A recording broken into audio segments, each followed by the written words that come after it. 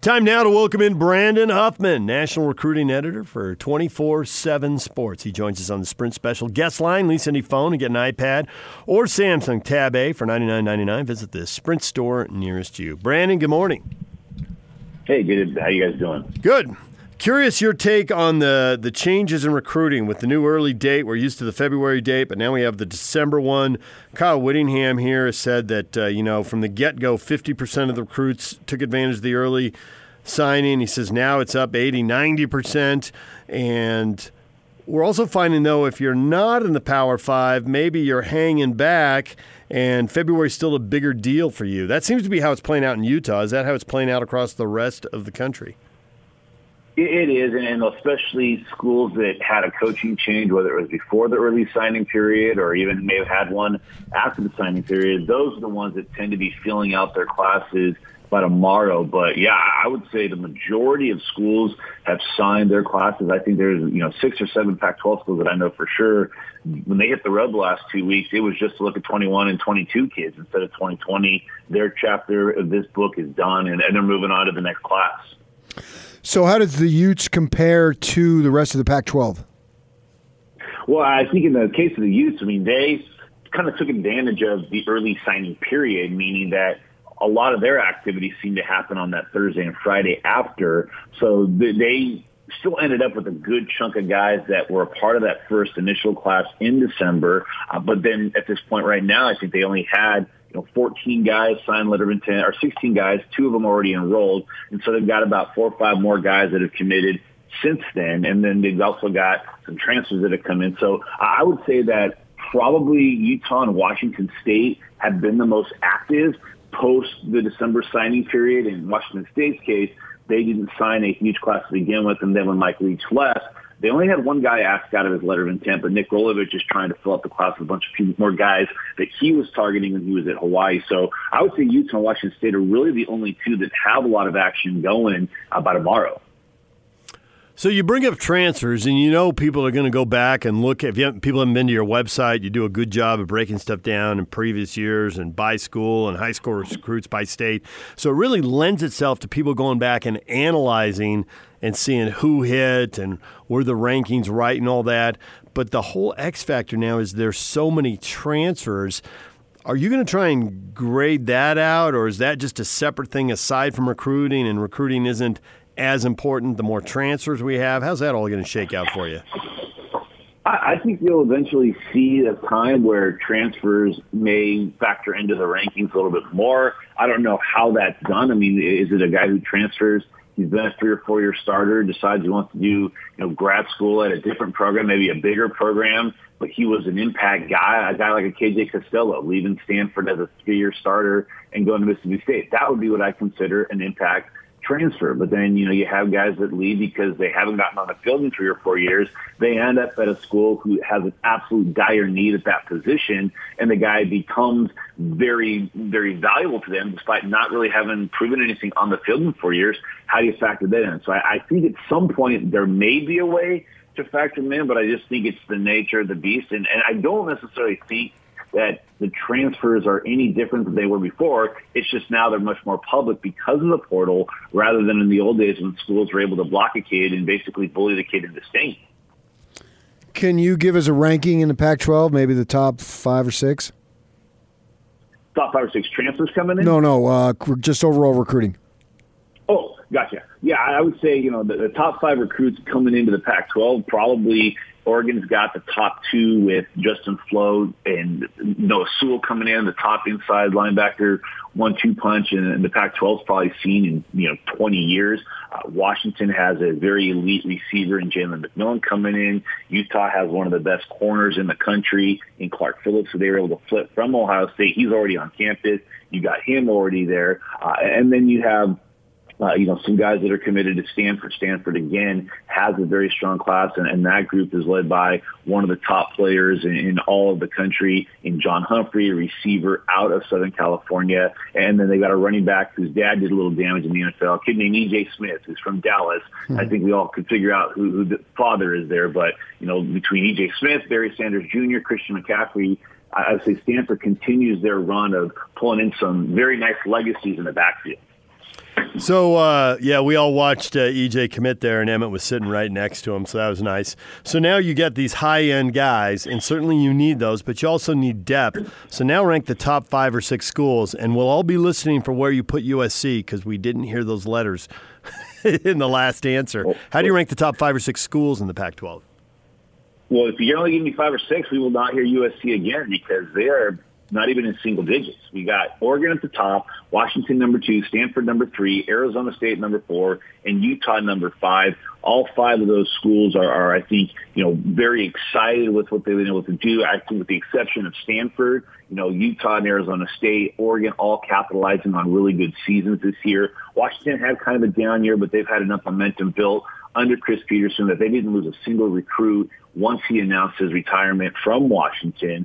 Stanford continues to recruit nationally, so we'll see if the 2019 season was a little bit of an aberration. Utah's been probably the most fascinating, though, and I'm not just saying that because that's where I'm on. It really is fascinating because of where they started. Probably the beginning of December, if you look at the days leading up to the Pac-12 championship game, Utah was in double digits in the Pac-12. And then the way they closed between flipping Clark Phillips, which was obviously huge for them, but then landing so many key in-state guys, Van Fillinger, Xavier Carlton, Nate Ritchie, going out into Hawaii and getting a 4-star offensive lineman in Solatoa Moae out of Punahou. Those were key pickups for them. But then also they, too, we got a couple of key transfers in Jake Bentley, and then you've got some of the commits that they've landed since then. Keanu Kanubasa, Polynesian All-American out of Mission Viejo, Fabian Marks out of Texas. I like how Utah is closing. They closed really well in the December signing period. They're closing again well right now. So do you factor in these grad transfers when you do your recruiting rankings? Yeah, in some ways, capacity, you have to. I don't know how much of it is in a numerical way. There's some grad transfers that actually have a rating on them, and those are guys like a Jake Bentley, who was rated out of the transfer. He was a 3-year starter at South Carolina. So he's a guy you're going to have to factor in. But I'm still trying to figure out the engineering side of it, just how much those guys, if they actually factor into the rankings or if they just earn some kind of rating as a graduate transfer. Because if that was the case, Oregon State's class would end up being ranked pretty high. Nobody has hit the transfer portal harder than Oregon State has the last 2 years. So in the case of like a guy like Jake Bentley, he's rated as a 4-star as a transfer. Skylar Sussman is rated as a 3-star as a transfer. But I don't believe either of those factor into the overall team ranking just because they're transfers and not incoming recruits. Is Jim Moore making headway, or Jim Moore? Thank you. Chip Kelly making headway at UCLA? It's hard to tell because their recruiting is so much different than Jim Moore. I mean, Jim Moore would offer a ton of guys, get a lot of early interest, get a lot of guys that were local, get a lot of guys that were national, and then they didn't seem to put out a great product on the field. Chip Kelly has a completely different recruiting approach. At one point in this recruiting cycle, only Stanford had offered less players in the country out of the Power 5 schools than UCLA. They kind of went a little bit more of this deliberate approach, and it didn't necessarily work all that great. Then they had a little bit of momentum in the middle of the season when they won a couple games in a row and ended up landing about 8 commits in about a 2-week span, including a couple from Georgia, 3 guys from St. John Bosco in Southern California. So there appears to be a little momentum. They're actually just behind Utah in the top 20, or in the top of the Pac-12 team rankings, but there doesn't seem to be the star power like some of the Jim Moore classes we were used to. There's only 2 players that are in the top 247 that are committed to UCLA. So when you look at UCLA and USC's recruiting, and you consider that they're both in, one of the most bountiful and plentiful recruiting crops in the United States, for them to be 6th and 10th respectively in the Pac-12, is that's why both those coaches are drawing some criticism from their fans and from the media because they're not putting great products on the field, and they're backing it up by not having great recruiting efforts to show for. From your view, what makes a coach a good recruiter? To me, it's a couple of things. One, it's having a very good, smart plan in place. And whether that's, being active on social media, being active in sending your coaches out, making a big deal of when your coaches hit the road, when you're, a visible face on high school campuses, when guys are taking unofficial visits and you see the head coach, just as much as you see the recruit on the unofficial visit. You know that coach has a good plan. You look at a guy like Mario Cristobal and what he's done at Oregon. I mean, there's a reason he was the national recruit of the year a couple times when he was at Alabama as the offensive line coach. He's brought that mentality to the Pac-12 and really kind of, commanded that his assistant coaches be aggressive recruiters, form these relationships. When you talk to a kid and he visits Oregon, he talks about the energy he feels from the coaching staff on that visit. So it's something that trickles down from the head coach and his entire assistant coaching staff, and then the admin and the staffers that are all part of the recruiting process. They're just as involved. That, to me, is a coach that's a good recruiter that understands how important recruiting is to it. You can't just be an X's and O's guy if you're a college coach. You've got to be able to recruit. You've got to be able to, communicate and hit it off with these guys, because they're the ones that are giving you the next 4 or 5 years of your life. You have to be able to relate to mom and dad or grandma and grandpa or whoever is involved in the recruiting process. And you have a lot of coaches that just want to be these mad scientists and college football coaches, but they don't cultivate the relationships. And then they wonder why, or their fan base wonders why they're not getting great recruits. It's because the coaches aren't doing anything to really make that kid feel welcome. And that's what recruiting is so much is. It's just making the kid feel like that's the place he wants to be, that he's comfortable being there. BYU's scheduling more Power 5 teams going forward. Are they recruiting well enough to play that schedule? And I guess secondarily, do you feel like you can really evaluate it that well with so many guys going on missions? Does it become a little too tricky to say anything definitive? Well, it's not as hard because you still see a lot of the guys that are coming back. It wasn't that long ago that they were in part of the recruiting process, so you remember them. Even the guys that are leaving now to maybe not return until the 2022 season, you still are able to evaluate them, but you then do it with the caveat that these guys are going to be a couple years older, maybe bigger, stronger, or whatever when they return. So, you do factor that in some case, but you also see there's enough guys that are coming in this class that are expected to play right away. So a guy like a Cody Epps, who's coming out of Mater Dei High School, nobody in the country played a tougher schedule than Mater Dei this last year. Over the last 3 seasons, they've won 2 national championships, and they were number 2 this year after beating St. John Bosco, who ended up winning it all.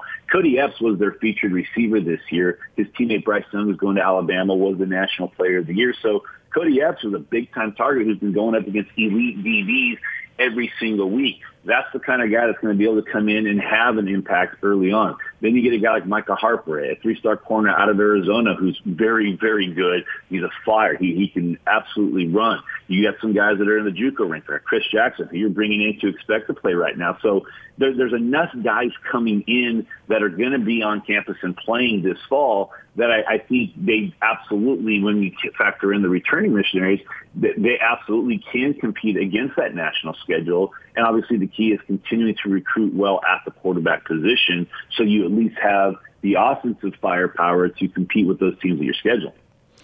So what's the deal with SC then? That's the $1 million question, because it wasn't just 2-3 years ago where USC finished in the top 5 class.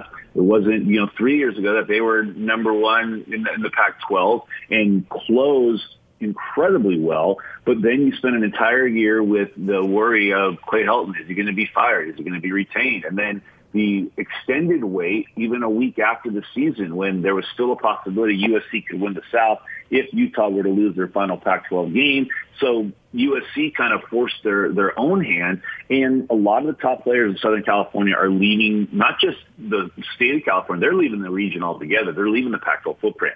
And USC, those are players they would have normally have signed. Justin Flo, a DJ, or a Bryce, the 2 best quarterbacks in the country. Those are players that USC typically would have signed. But now you've got a lame duck coaching staff for now a second year, a lot of transition on those coaching staffs, and not much stability. So USC ends up in a situation where they've only got 12 commits, 4 already on campus.